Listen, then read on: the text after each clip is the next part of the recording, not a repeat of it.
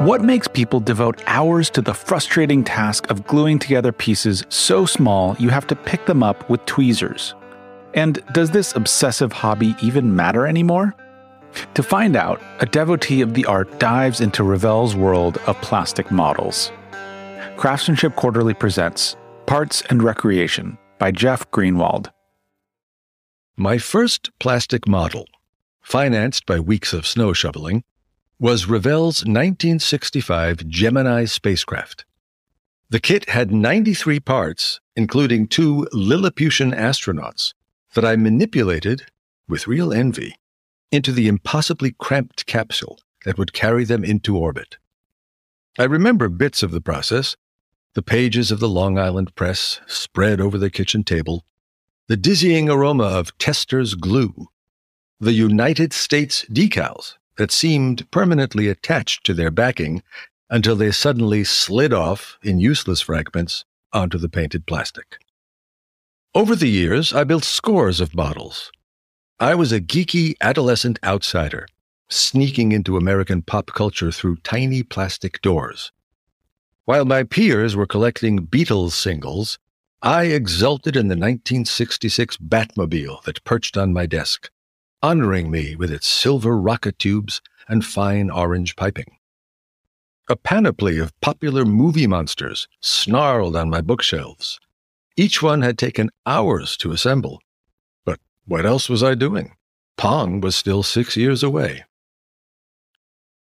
5 decades later, in November 2014, Warner Brothers re-released the entire original series of 120 Batman episodes.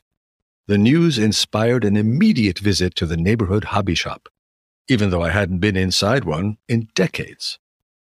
In the 1960s and 70s, plastic models had sprung, as effortlessly as Pop-Tarts, from the aerospace programs, car designers, and TV shows they mimicked. What were today's inspirations?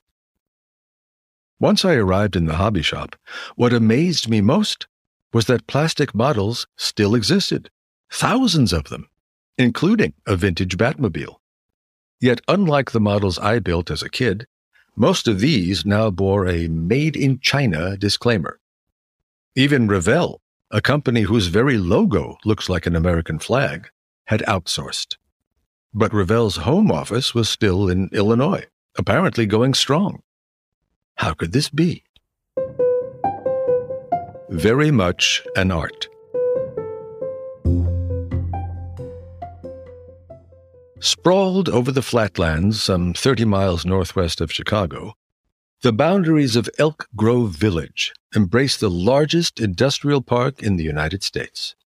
More than 3,600 businesses have set up branches or headquarters in this former farming community.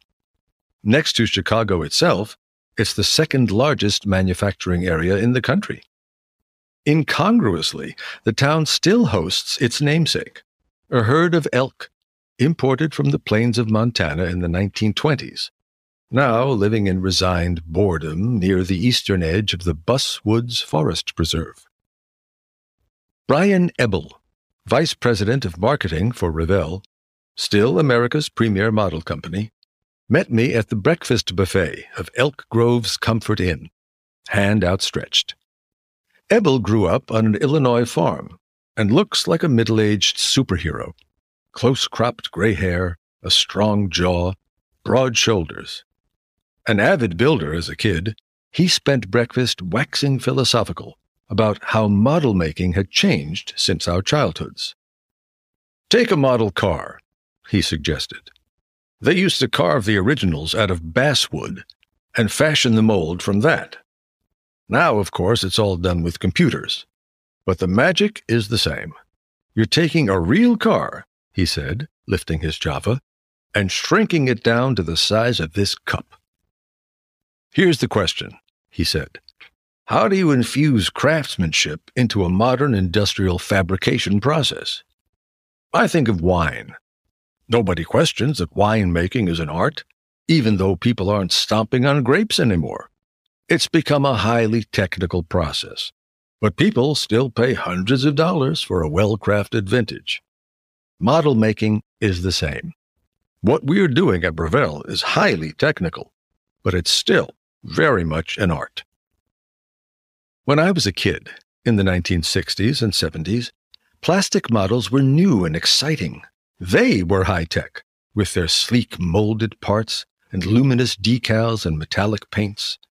I studied and built them religiously, and this visit to Revell was almost a pilgrimage for me. But I wondered if it would be a pilgrimage to a faded shrine. In days past, building a PT boat or a spaceship was almost a shamanistic exercise, a way to take possession of a slice of history or a heroic fantasy.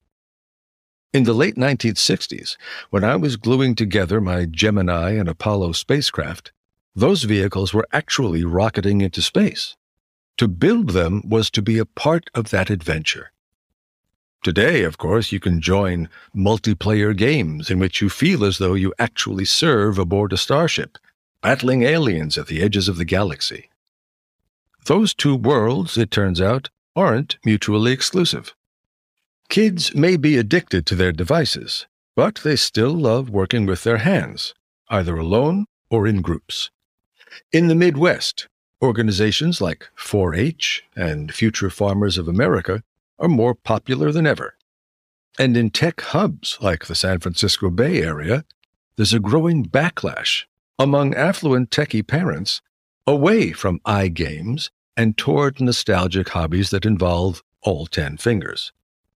For adults, the gleefully mocked IKEA kits are reintroducing tens of thousands of white-collar workers to the satisfactions and head-banging frustrations of assembling cool stuff from instruction sheets. As this restless new customer base emerges, model makers are waking up. Some see the potential for a new golden age, where plastic model making, and we're not even talking about Lego, whose movie grossed nearly $470 million worldwide, makes a comeback as the new cool thing. Models have a long history, and the surprising truth is that they've never completely faded from the scene. The first, created by the Monogram Company in Chicago during World War II, were made of balsa, and the final product was a painstaking replica of carved wood, fabric, and dope. Dope was a thick varnish painted onto the fabric covering the wings of model aircraft. And yes, you could get very high sniffing it. Thus, the descriptor's evolution to the evil stuff now sold on the streets. Revell was formed a few years later in California. Then, in 1951, Revell launched the first all-plastic model, a luxury 1910 Maxwell automobile. But model making, as we know it, didn't explode until the late 1950s, when plastic became a universal medium. The science of injection molding allowed companies like Monogram and Revell to mass-produce, in fact, any design that amused them. Some of those early models included Revell's 1959 Helios, a nuclear-powered lunar landing craft, along with Monogram's Superman, portrayed knocking down a brick wall with his fist, and, of course, Snoopy and his Sopwith camel. Revell even produced, incredibly, a scale model of Mad Magazine's Alfred E. Newman, complete with different arms to strike idiotic poses. In 1986, Revell and Monogram merged, and the factory was moved to Illinois.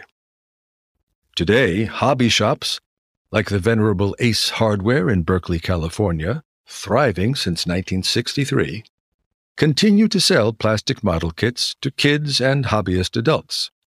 Gundam, characters from a late 1970s Japanese animated robot series, World War II tanks, and 1970s muscle cars arrive weekly.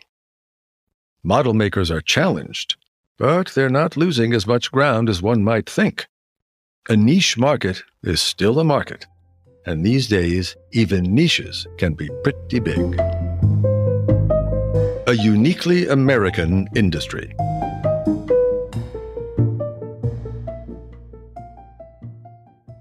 Revell currently releases about a half dozen new models each month. These include products that have never been made before, as well as previously released models, like a 1949 Mercury wagon and USAF F-105, that are upgraded with new parts and renamed. Car models account for about 70% of Revell's sales, with planes at 20% and ships at a modest 5%. But there are the odd cash cows, perennial bestsellers like Han Solo's Millennium Falcon. During my visit, a new Revell product, a 1929 Model A Ford Street Rod, was nearing completion, the culmination of nearly 4 years of development. Like many such kits, this one will include a choice of parts, different steering wheels, front grills, and tiny gear shift levers, to give die-hard enthusiasts the option to customize their cars. The people assembling and painting these models are not inventing original works of art, of course, but, like chefs reimagining a classic cheeseburger or bands covering Chuck Berry, they're putting their own spin on emblems that define our culture. And though I couldn't yet take one home and build it, the Model A would introduce me to an industry that still feels uniquely American. Even though Revell has joined the outsourcing exodus, the denizens of Elk Grove are the ones who visualize, create, and perfect those models. They labor in small offices or shared workspaces, their desks littered with blueprints and plastic model part trees. Stacks of boxed fighter jets and vintage Bel Airs fill the corners. At first glance, Revell looks like a corner of Santa's village. It feels like it, too. The people at those workstations seem to realize that, for all the technicalities and snafus they faced, their basic business is about having fun. There were 3 old-timers at Revell during my visit: Ed Sexton, Ron Rowlett, and Larry Lease. Between them, these technicians and designers have had a hand in nearly every model the company has produced since 1971. With his peppered hair and no-nonsense blue eyes, Ed Sexton could pass as the sheriff of Elk Grove. Sexton is a former sports car driver and pit stop boss, who, before joining Revell in 1994, raced Formula Fords and open-cockpit Sports 2000s. It's part of his job to decide which of the world's seemingly infinite array of land, sea, and air vehicles deserve to be immortalized in plastic. Apparently, the old hot rods, some call them street rods, like the 1929 Ford Model A, were and remain some of the most popular. After World War II, old jalopies from the 1920s and 30s were abundant. Car lovers would buy them, drop in modern V8 engines, soup up the bodies, and turn them into sexy roadsters. They still do, with legendary hot rod builders like Boyd Coddington and Chip Foose spending enormous sums on their iconic roadsters. These guys are bellwethers for Revell. The modeling community tends to have the same likes and dislikes as the full-size car builders, said Sexton.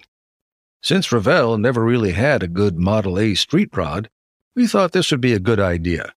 It's probably the most complicated kit we've made in 30 years. 30 years have brought a lot of changes to the industry, so more complicated is not necessarily more difficult.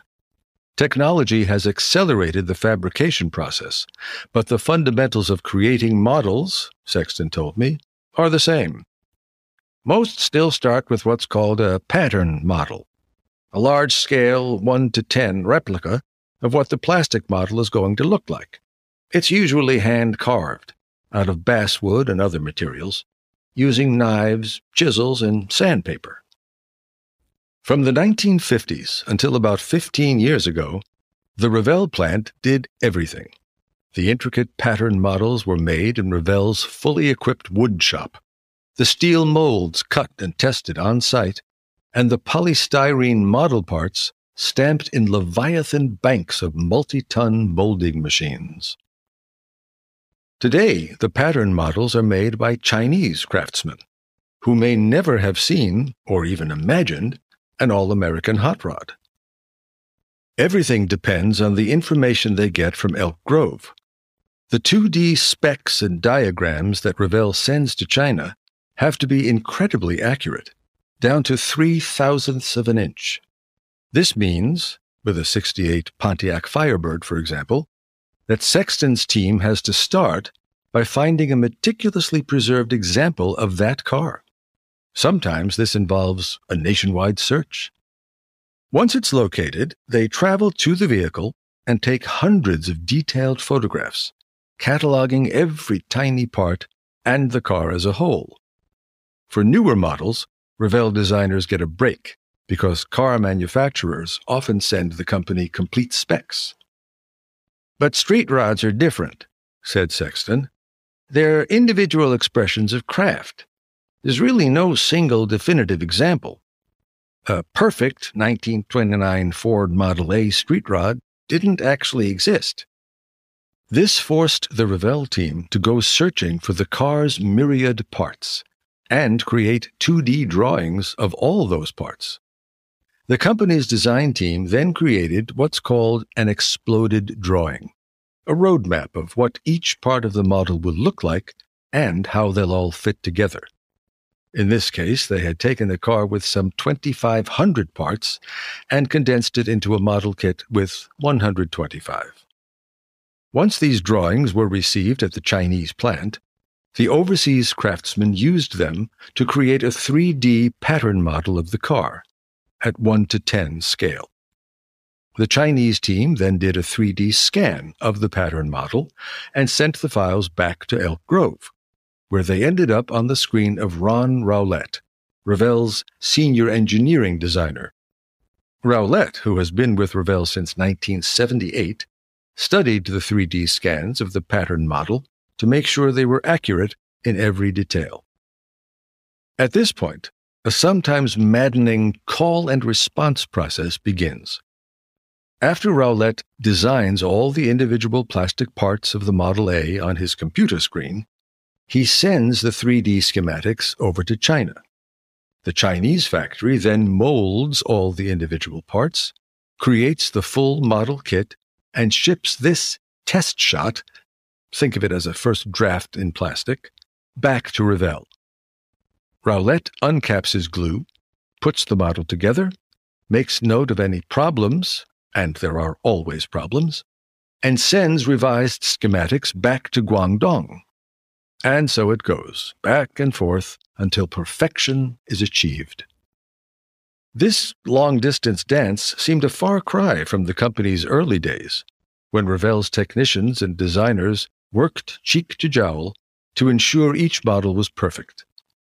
I asked Rowlett if anything is lost in translation. "It's not the same as seeing a design firsthand and touching it in real life," he nodded. "And you have a greater chance of something being missed, like a given shape on a car body. We grew up in a car culture. They didn't. So they might overlook something we'd catch right away." One result of the long-distance relay is that there are more test shots than there used to be, which can add from 6 to 8 weeks to the process. Even so, Rowlett says, the big advantage is the cost and the fact that we no longer have those types of skill sets in the States. There are still some highly detail-oriented pattern model makers, sure, but they're retired or very hard to find. I sat with Rowlett at his workspace, watching him scrutinize the latest test shots of the '29 Ford. "It's more than seeing if the pieces fit," he said. "We have to make sure that every detail we put in the design package is in the test shot, whether it be a dial in the dashboard, a tailpipe, or a firing pin." Some models go through a dozen test shots. The Model A had been through 5. The next version Rowlett would receive would be the last, ready for its 2015 release. With this final draft of the street rod approved, Ron would give the go-ahead for the final, indelible, and most unforgiving step: final release of the giant steel molds for production of the finished models. Industrial Ikebana. Most of the Revell building is hidden behind anonymous doors. One steps from the carpeted meeting rooms and modern offices directly into a cavernous warehouse, lit by skylights and smelling of fresh oil. Towers of dull metal blocks, some the size of toasters, others as big as bank safes, line reinforced shelves and form steel monoliths between forklifts and heavy machinery. These blocks, called tools, are the original steel dies for almost every model Revell made prior to the mid-2000s, when manufacturing moved overseas. Many are for tiny, clear parts like windshields or cockpits. The bigger tools weigh nearly a ton. These are complete injection molds for battleship hulls, fighter plane fuselages, and space shuttle bays, and there are hundreds of them. Larry Lease, who was then Revell's senior director of tooling and graphics, walked me through this metal mausoleum. When Lease started out as a junior draftsman in 1970, Richard Nixon was president. Telephones still had rotary dials, and humans were visiting the moon 2 or 3 times a year. We approached 2 gargantuan molding machines, each the size of a small yacht. Bins of granular plastic pellets, the raw material for the model parts, stood nearby. Each machine can be fitted with any of the steel dies, fired up for mass production, and force-fed raw plastic. But these 2 machines were relics, kept only for testing purposes. They were all that remained of the 44 that thumped and roared in Revell's Morton Grove factory 2 decades ago, when designers and molders worked together right here, and every Revell model was made in the USA. A 2-piece steel die of a Blue Angels F-18 Hornet fuselage lay open on one of the dormant machine's decks, gleaming and precise. 1,000,000 years from now, I imagined, alien anthropologists will find these indestructible relics and include a miniature version of Homo sapiens in their textbooks. The steel mold, Lease nodded quietly, as if reading my mind, is the legacy of our designs. Until the 1990s, the steel molds for Revell's injection machines were cut on-site with a machine called a pantograph, a sort of glorified key replicator. While a technician followed the curves and lines of a 3-dimensional pattern model, steel-cutting tools would mirror these motions precisely, shaping a block of metal. Today, the mold cutting is done in China by computerized numerical control, or CNC. This system works from files created by 3D CAD, 3-dimensional computer-assisted design, with 0 loss of detail. It's a near-perfect translation from an ethereal digital file into gleaming steel. Lease, who retired in January 2015, embodied the heart and soul of the model-making craft. Like J. Robert Oppenheimer at the Manhattan Project, he could step into any job at Revell, from accounting to package design, and do it almost without thinking. Even Lou Aguilera, Revell's charismatic VP and general manager, a generation younger than Lease and a skilled model builder in his own right, admitted that it will be impossible to replace him.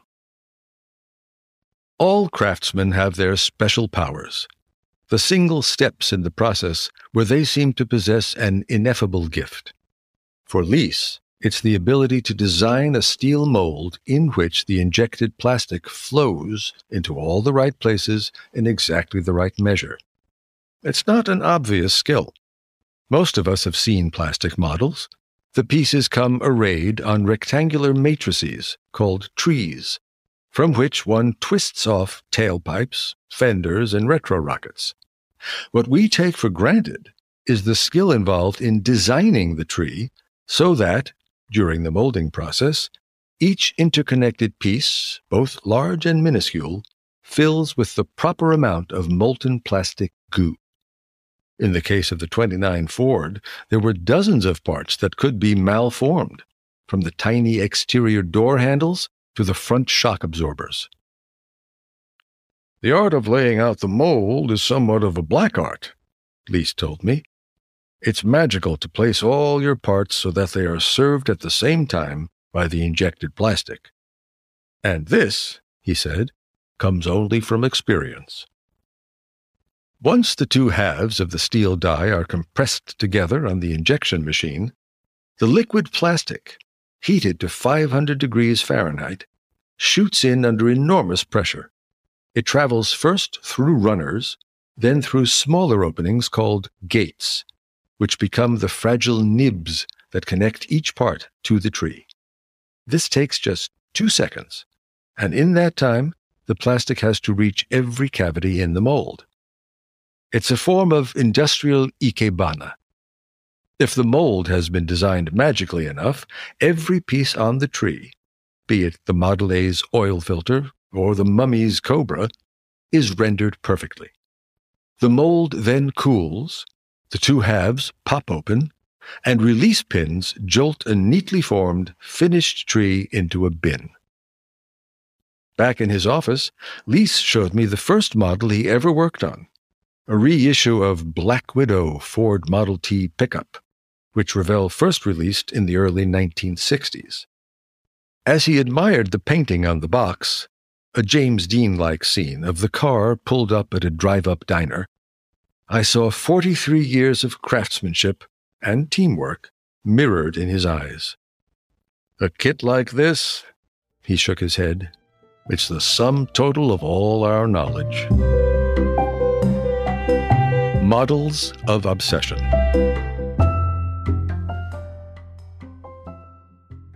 As Brian Ebel accompanied me out of Revell that afternoon, I stopped again to admire the perfect display of jet fighters and dune buggies in the glass cases near the entrance. My models didn't look like this, I confessed.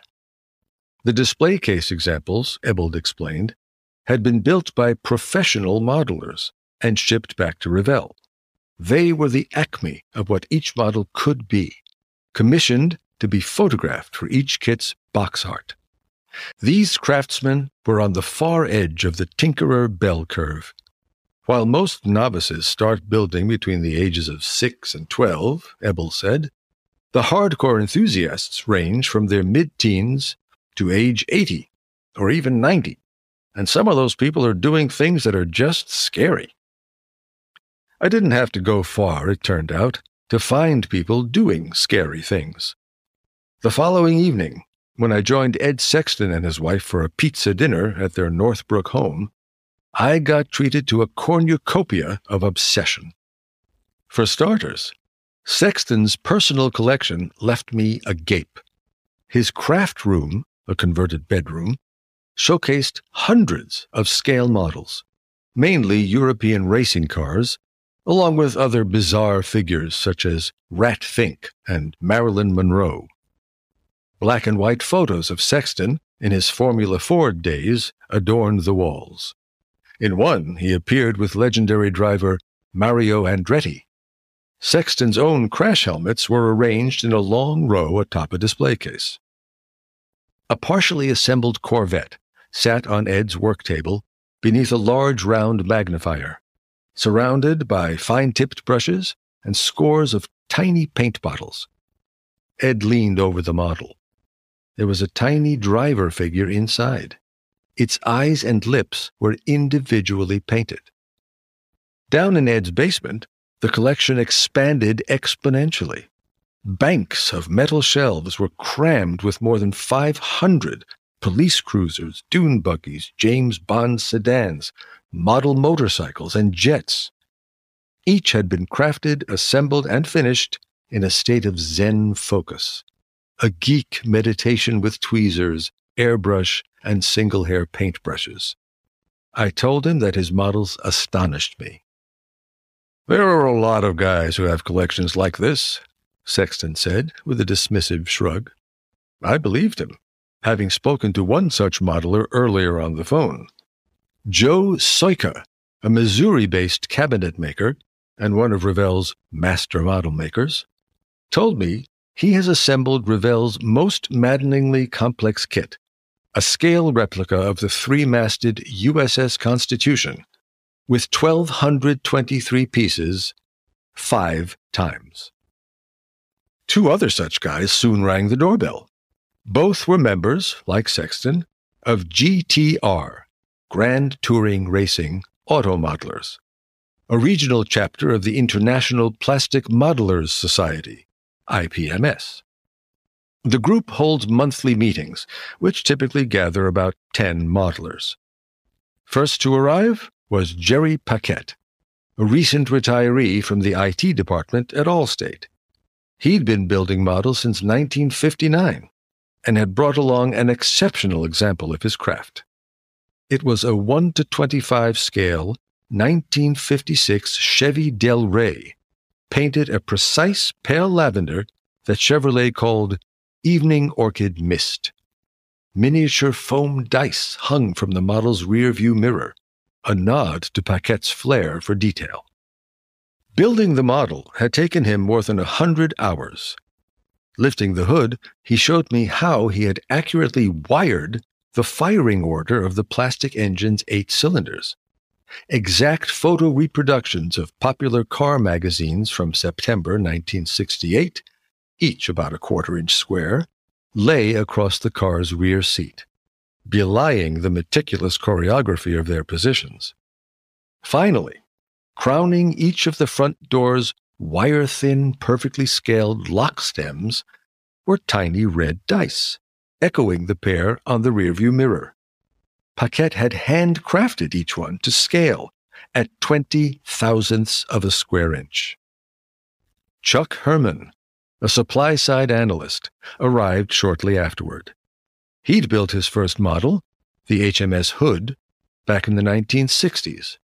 Herman's show and tells were a 1926 Ford Custom with 2 colorful miniature surfboards on the roof, and a Porsche 934, painted and decaled to be an exact replica of the car raced by the legendary driver George Follmer in 1976.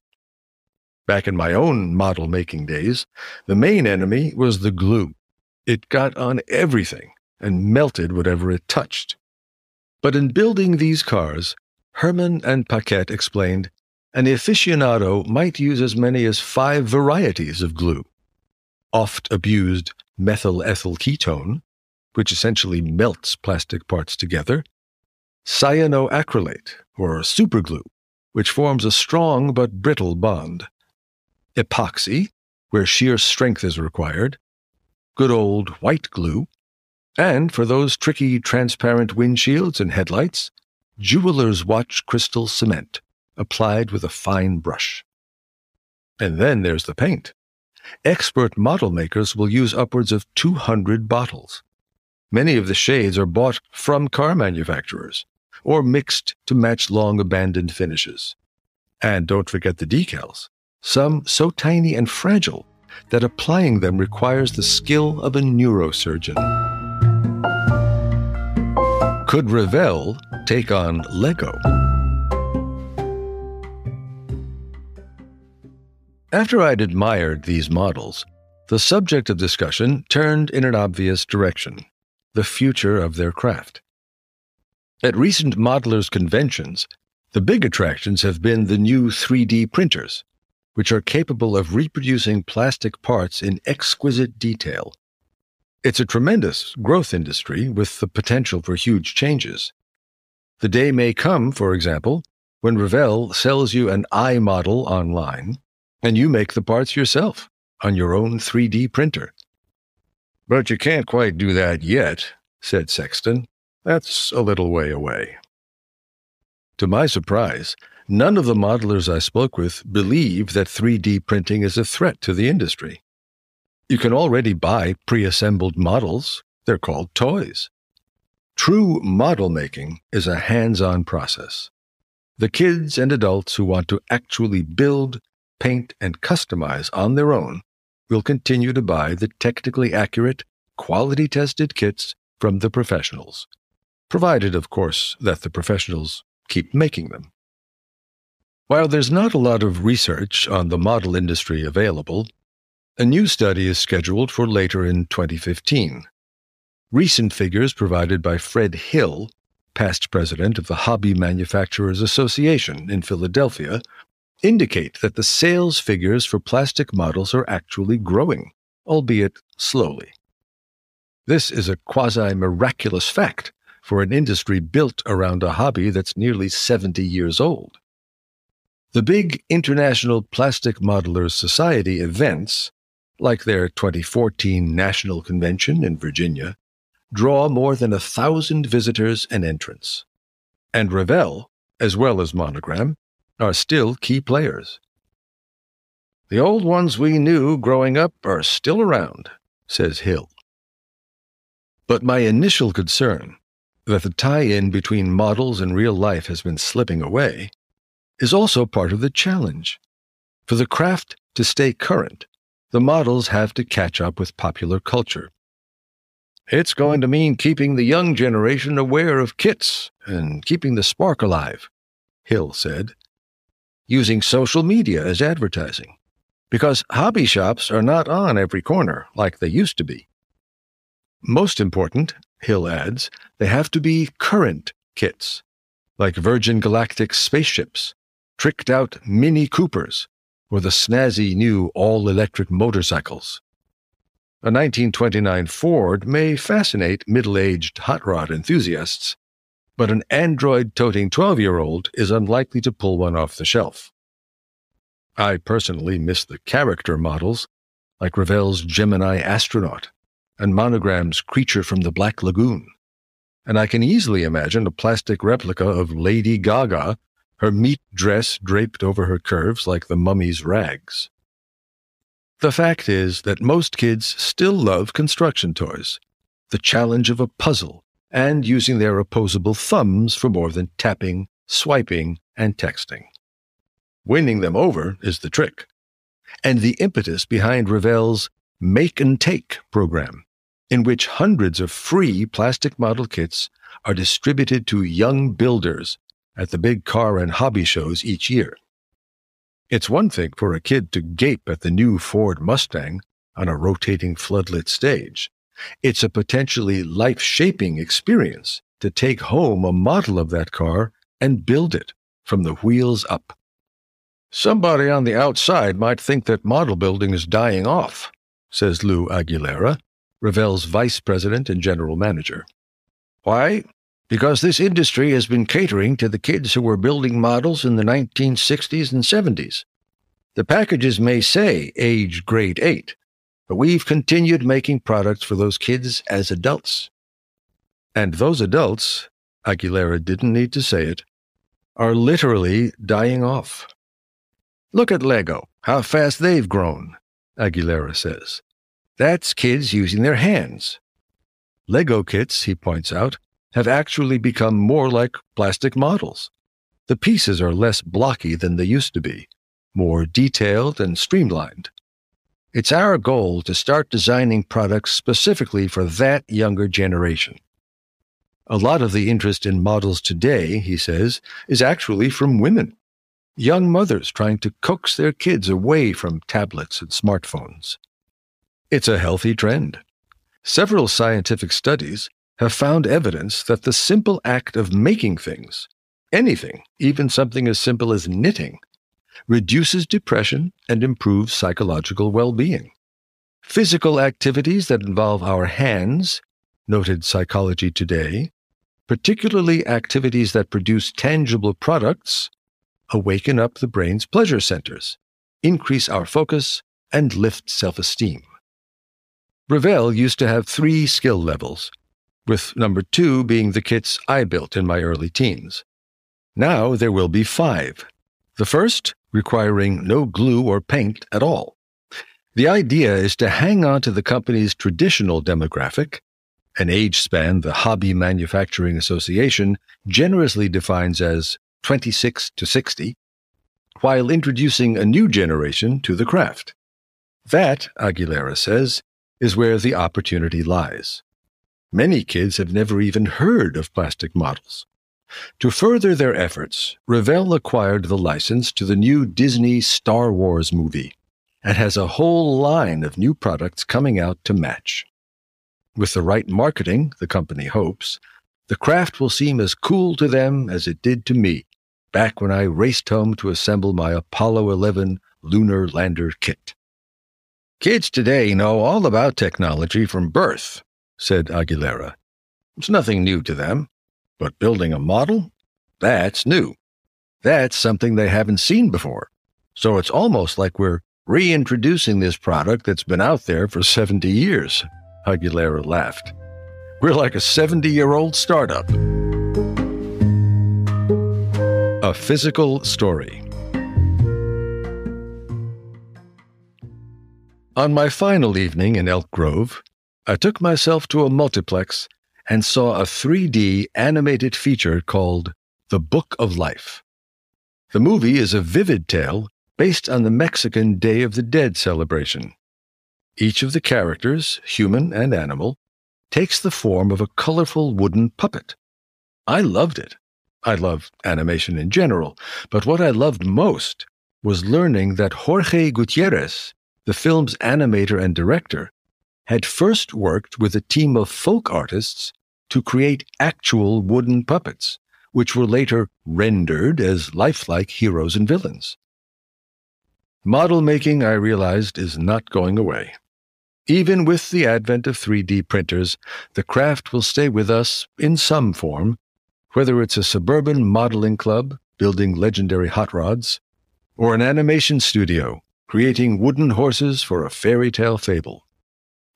All the world is made of stories, begins the narration for the Book of Life.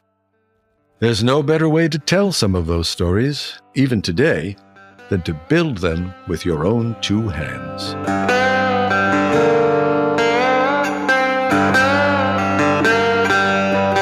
Parts and Recreation was written by Jeff Greenwald. It was read by Mitch Greenberg and produced by me, Chris Igusa. This story originally appeared in Craftsmanship Quarterly, a multimedia online magazine about artisans, innovators, and the architecture of excellence. More stories, videos, audio recordings, and resources on craftsmanship can be found at craftsmanship.net.